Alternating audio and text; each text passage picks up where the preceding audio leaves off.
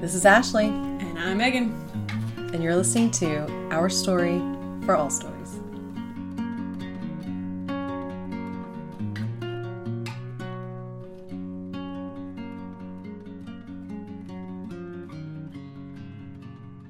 Wow. This week, Megan. What a week. It's been a big one. So, we just announced to everyone that we're launching this church, that we're working on this. Yeah, podcast 3, but week 1 of launching the church. Yeah. So y'all got to go back in time with us a little bit. Just a little bit. It's been unreal. I can't wrap my mind around it. I don't know about you. No, it's pretty surreal. Yeah, a lot of people have asked how it's been. And like, oh wow, this is so cool what you're doing. How do you feel? And it's like, I don't know.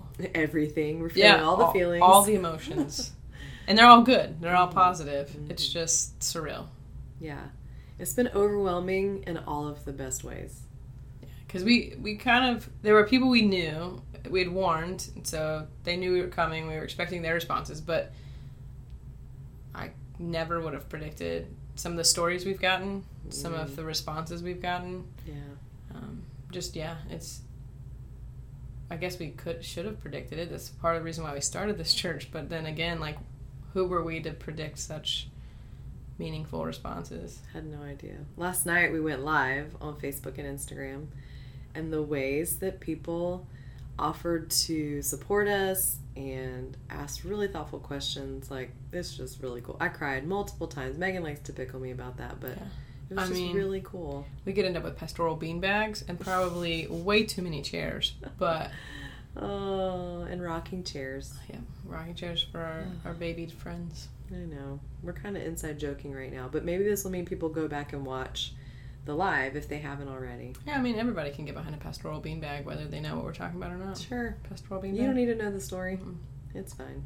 Yeah. No, I think one of my favorite parts of this week has been the texts, the direct messages, the emails that I've gotten.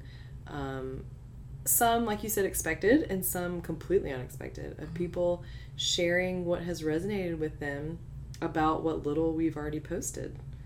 That's just been really cool. I know you've gotten some of the same kinds of messages. Yeah, I had to share from Montana. Like, it's crazy. Who would have thought that?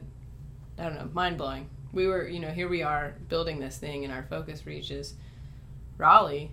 And while that hasn't changed, seeing all the different ways people have interacted with us, but knowing that people in Montana are paying attention, it really kind of blows your scope off of what you are planning and says, all right, we got to think a little bit bigger. Yeah, it's very cool. I got a couple of great messages that really stood out to me, but one of them was a woman that I'd photographed her family before. She was talking about how her son has started asking her questions about God. And she hasn't known where to trust to take her son and her family for church. But in seeing that we are welcoming and affirming of gay people, she said she knew that she could trust our church to engage her son's questions about God. And she's straight.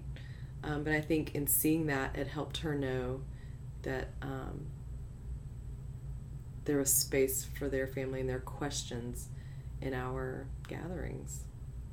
Yeah, and that's, I think, don't often hear the words questions, space, and church all in one sentence, or at least not actively described. Yeah. It's even humbling for someone to say that they know our church already is going to provide that space. Right. That's our hope, but to see people already trusting and engaging us in that vision is just mind-blowing. Yeah, my response was that we all have lots of questions too, and we like to talk about our questions. Yeah. Hence some of this podcasting. Right. I had someone who said that God had become a sore subject based on their upbringing and growing up in they went to a private Christian college, and just some of the rules that they were expected to follow, and they weren't allowed to be who they were, which was a gay female. And could have been kicked out of school for it. And so Christianity has been a sore subject for the past 10 years for them. And here we are actively engaging those questions and those rules and saying, what if that's not how it has to be? Sure. And seeing hope and kind of the ability to maybe there is a place in Christianity for me. Just kind of, again, humbling. I'm going to use that word a lot, but I'm going to have to get a new vocabulary to do this podcast thing.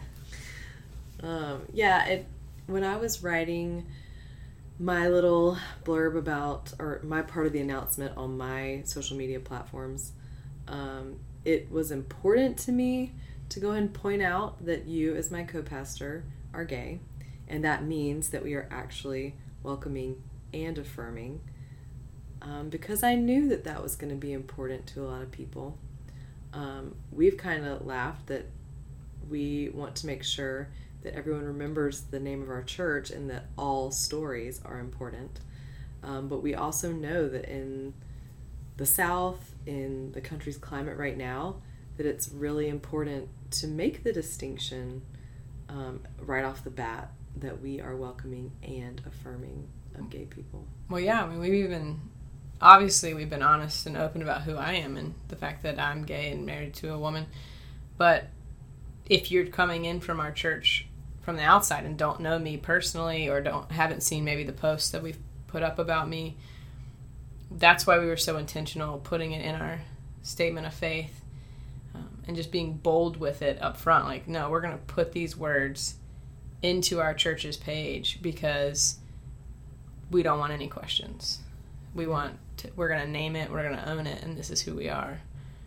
And more than just personnel, but also just in our statement of faith. Absolutely. All stories are welcome.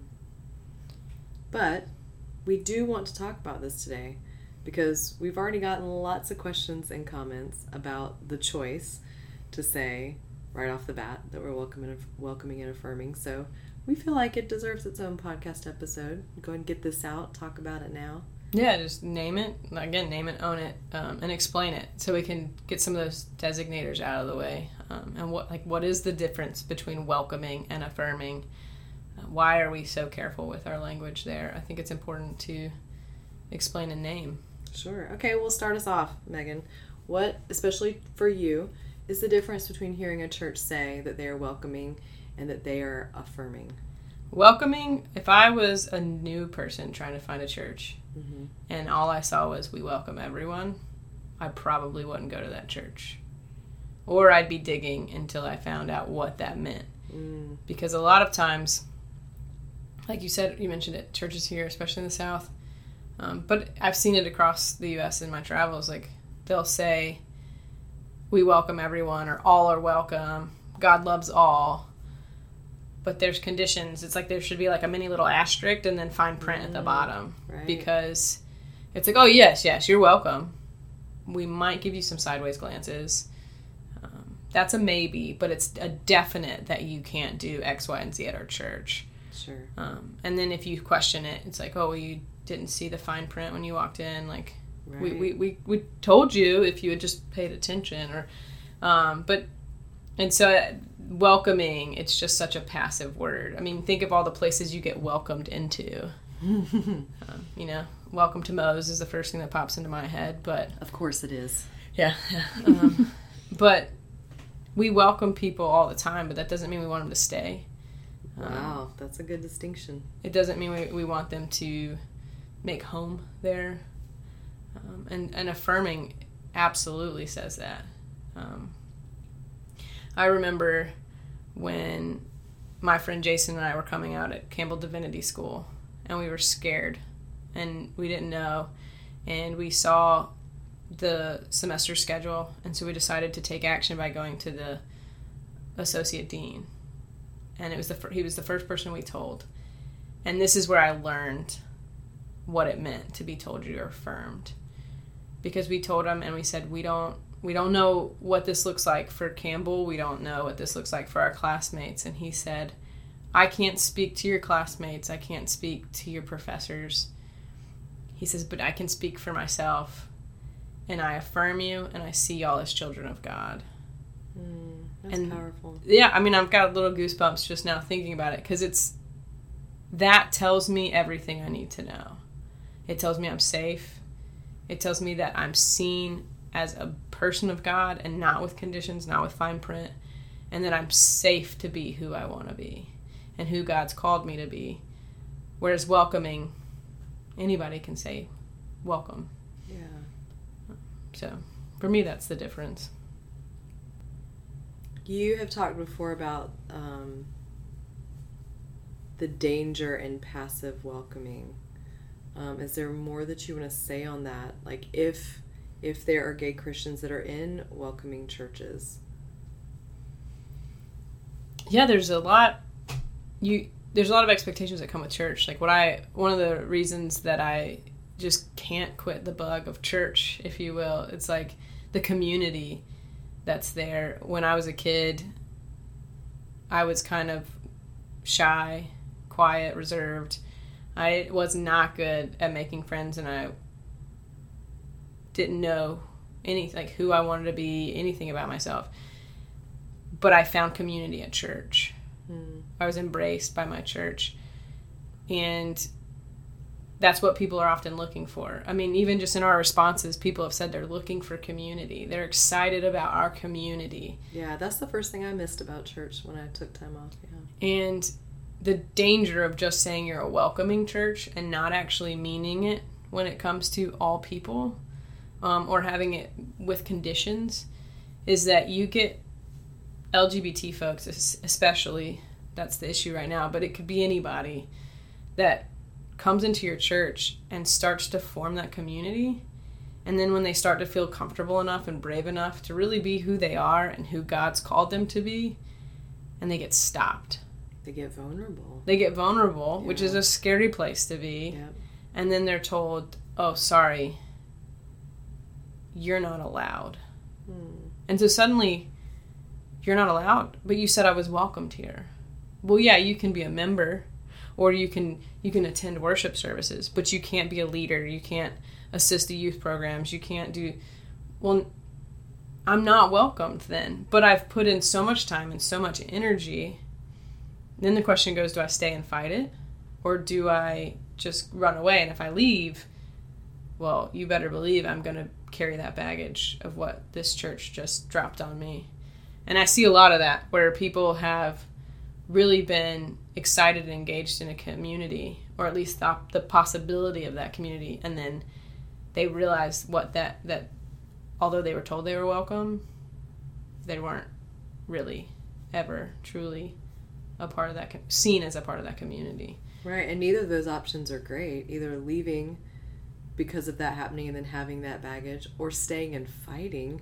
You don't want to have to stay and fight for yourself like that in a space that you thought you were safe in. I can't imagine that either of those are great. Yeah, and it's just exhausting because I mean, speaking from personal experience, like I have said it before, there's a lot of LGBTQ Christians that because of their upbringing have crises of faith when they come out. Yeah. And they're trying to balance it out because religion's told them they don't have a place if they're gay. Sure. I've seen that in a lot of my gay friends. I was the opposite. I was having a crisis of faith in the years leading up to coming out. And then I chose to be who I was, and suddenly things made sense. And I found my faith.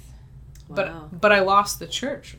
Sure, right. So it's kind of that weird balance, if you will, where I found my faith and I was very confident in God and who God called me to be, but I lacked a total faith in the church, and I spent about 5 years trying to figure out how to trust the church again and where to go because of it, and it's based on this whole welcoming versus affirming thing, being told that you can do something and having that carpet ripped out from underneath you just as you're starting to get comfortable.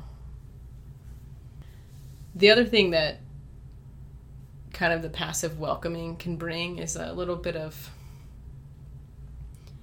I don't know, when stubbornness, I mean, or just a total lack of like shutdown mode. And it comes from what the churches say to us when they're like for me, my home church, when I tried to engage them in conversation, was told no, but it was always because of we're protecting you. Wow. And I just want to be like, bless your heart. I don't need protection. Yeah, it seems well intentioned, but it's not very thoughtful. And what it really says is like we are scared and we don't. And so you see all these churches have large panels.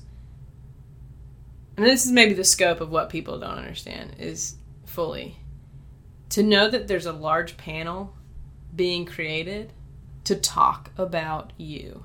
And it might not be you specifically. Right. But as an LGBTQ Christian, it is you that Sure. they are talking about. Yeah. And this huge panel has been created. And they're bringing in, guess what? All these straight people to have the conversation. About you. About you.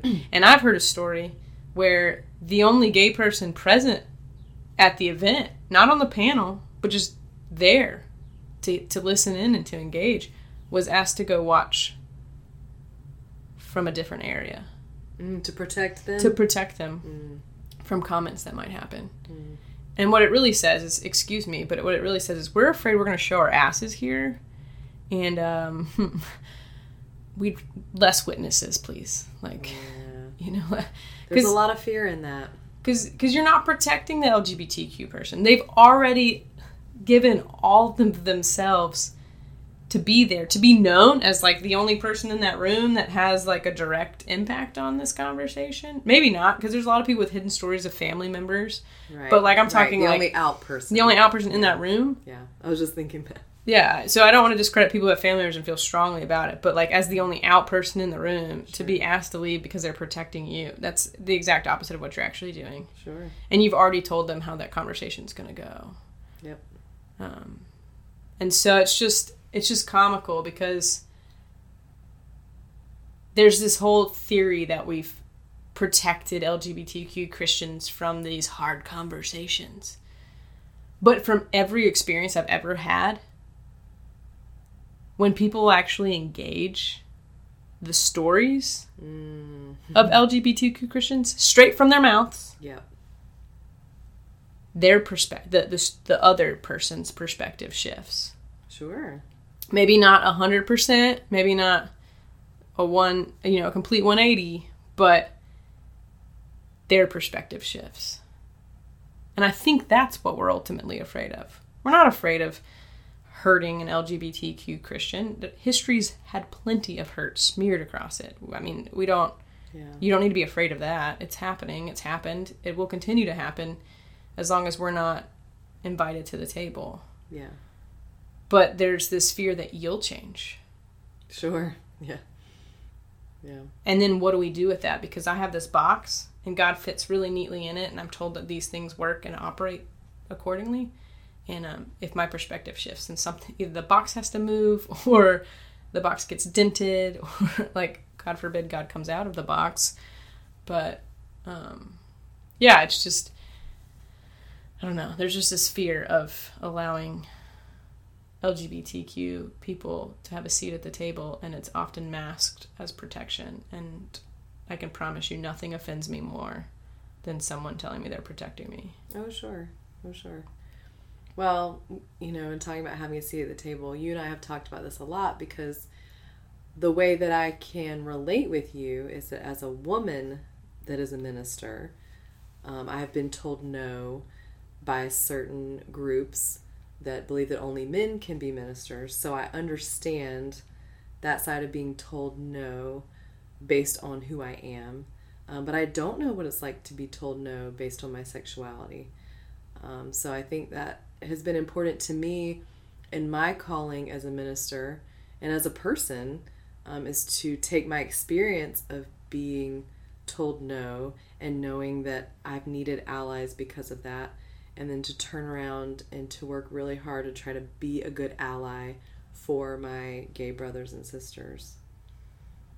Yeah, I think it's important because if you heard in my language, I wasn't saying we want the seat at the table. We want a seat. It's a conversation, and it requires all stories and all people.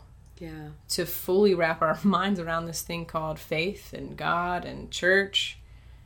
And we just want a seat. We just want to share our stories. And I think that's so cool with what you strive for, is because you take your journey and your story and say, I can't 100% relate to you, but I can empathize. And I can see the struggle. And how can I serve you? And how can I advocate and ally with you? And it's not a for you, it's a with. Right. Yeah, because like you said, I could tell your story for you, but I'd rather you tell your story for you.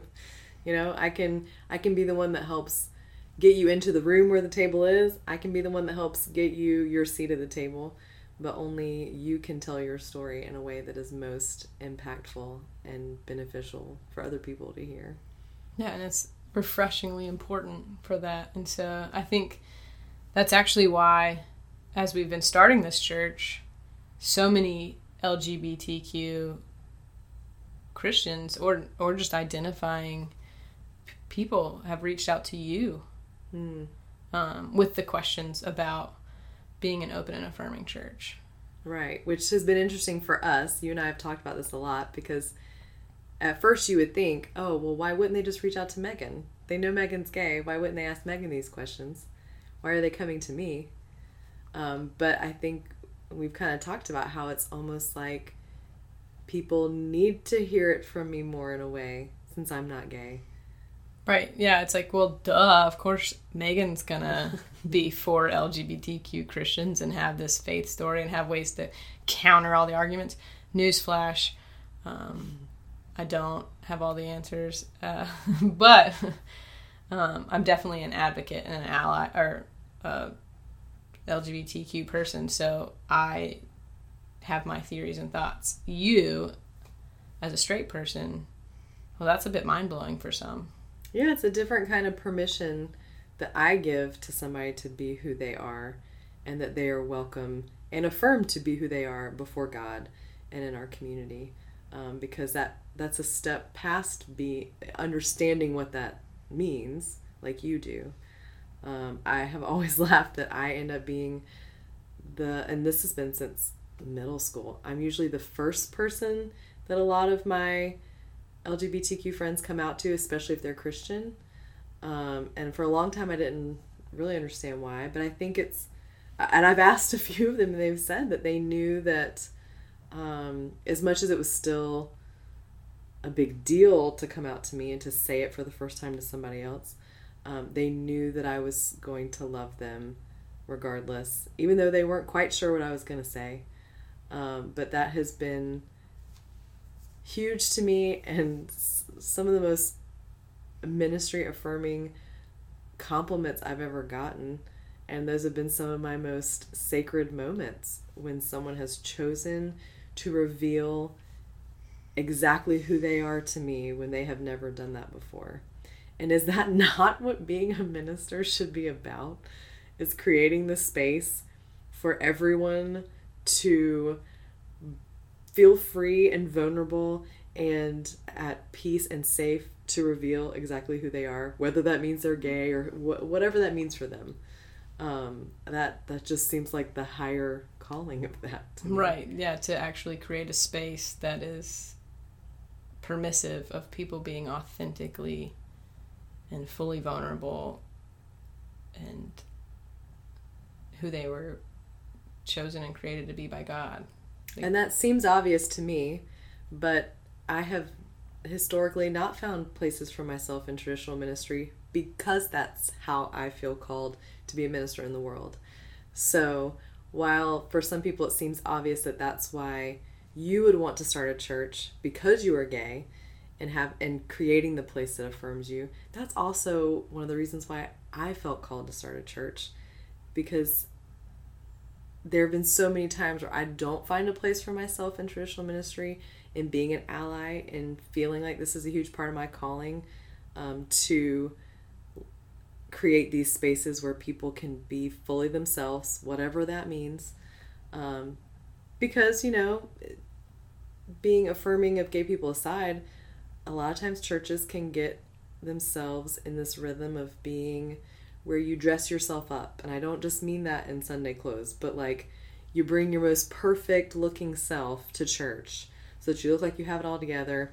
You look like you got your stuff together. You look like you've never done anything wrong. And I mean, hello. God sees who we truly are. And shouldn't we get to bring who we truly are to church so then we're coming before God as that person? I just think that's a thing the church has gotten really off track with. It's such a relief when you can leave your baggage at the door. Yeah. And you get to be you. We joked, I just got back from, a 3-week Army training, and we had to wear a lot of equipment in the field. And as soon as we got back we called it Tent City or Circus Tents, but as soon as we got back to those tents and we could take off all the field equipment, it was just like we were new people. Suddenly we felt 20 pounds lighter, we could float on air. And just hearing you describe being able to do that at a church, like just be who you were, not carry all that baggage in, not worry about looking perfect or looking the part. I was like, man, if I felt that good just taking off some Army equipment, imagine how people feel knowing that there's a church where the weight of their insecurities, the weight of who they are, if they've been traditionally told that's not okay, those figurative weights that we carry around, just imagine how different that'll feel knowing that Ashley sees them as they are. That's such a good visual for that. And that you see them as they are. Well, yeah, but I'm gay, so of course I do. Well, maybe for the people that aren't bringing in their baggage about being gay. Oh, yeah. There's plenty of baggage to share. Because, again, with us being All Stories Church, we want all stories to be welcome. So maybe there are some straight people that would be bringing in some baggage that they will be given the gift of grace by being seen by you. Yeah, it's amazing just talking to people and hearing what the baggage that they carry and what the burdens we put on ourselves. Yeah. And that we assume other people are going to judge. I hear it as a chaplain. Ooh, yeah. I hear it as a pastor. And so, yeah, I'm excited that all stories means all stories. And tonight, today we're focusing on the LGBTQ side of it because it's just such a contentious element still in a lot of churches today. But no, we mean that 100% across the board. And that's a big statement for us to make. That's a big deal that we're saying that. That's a lot for us to take on, but you know what? I'm here for it. Well, yeah, I don't think you can truly... This is me, Pastor Megan, speaking. I don't want to speak for someone else, but I just don't think that I could say that I'm serving the God I serve if I have those conditions. Right. And I don't want someone to walk in and feel that there's an asterisk Absolutely. next to our membership or whatever we choose to call the partnership that we will have with our community. I don't want any asterisks. I don't want fine print because the God I serve, there's no fine print. It's come as you are. I love you as you are. And take off all that figurative weight and just be. And if we don't serve in that manner, then we're not, then we need to be removed from our roles, because I just don't think I could be a pastor if I came with anything more than what I'm expecting to receive from my God. Well, there's our hearts, you guys. I don't know how else could we sum that up any better.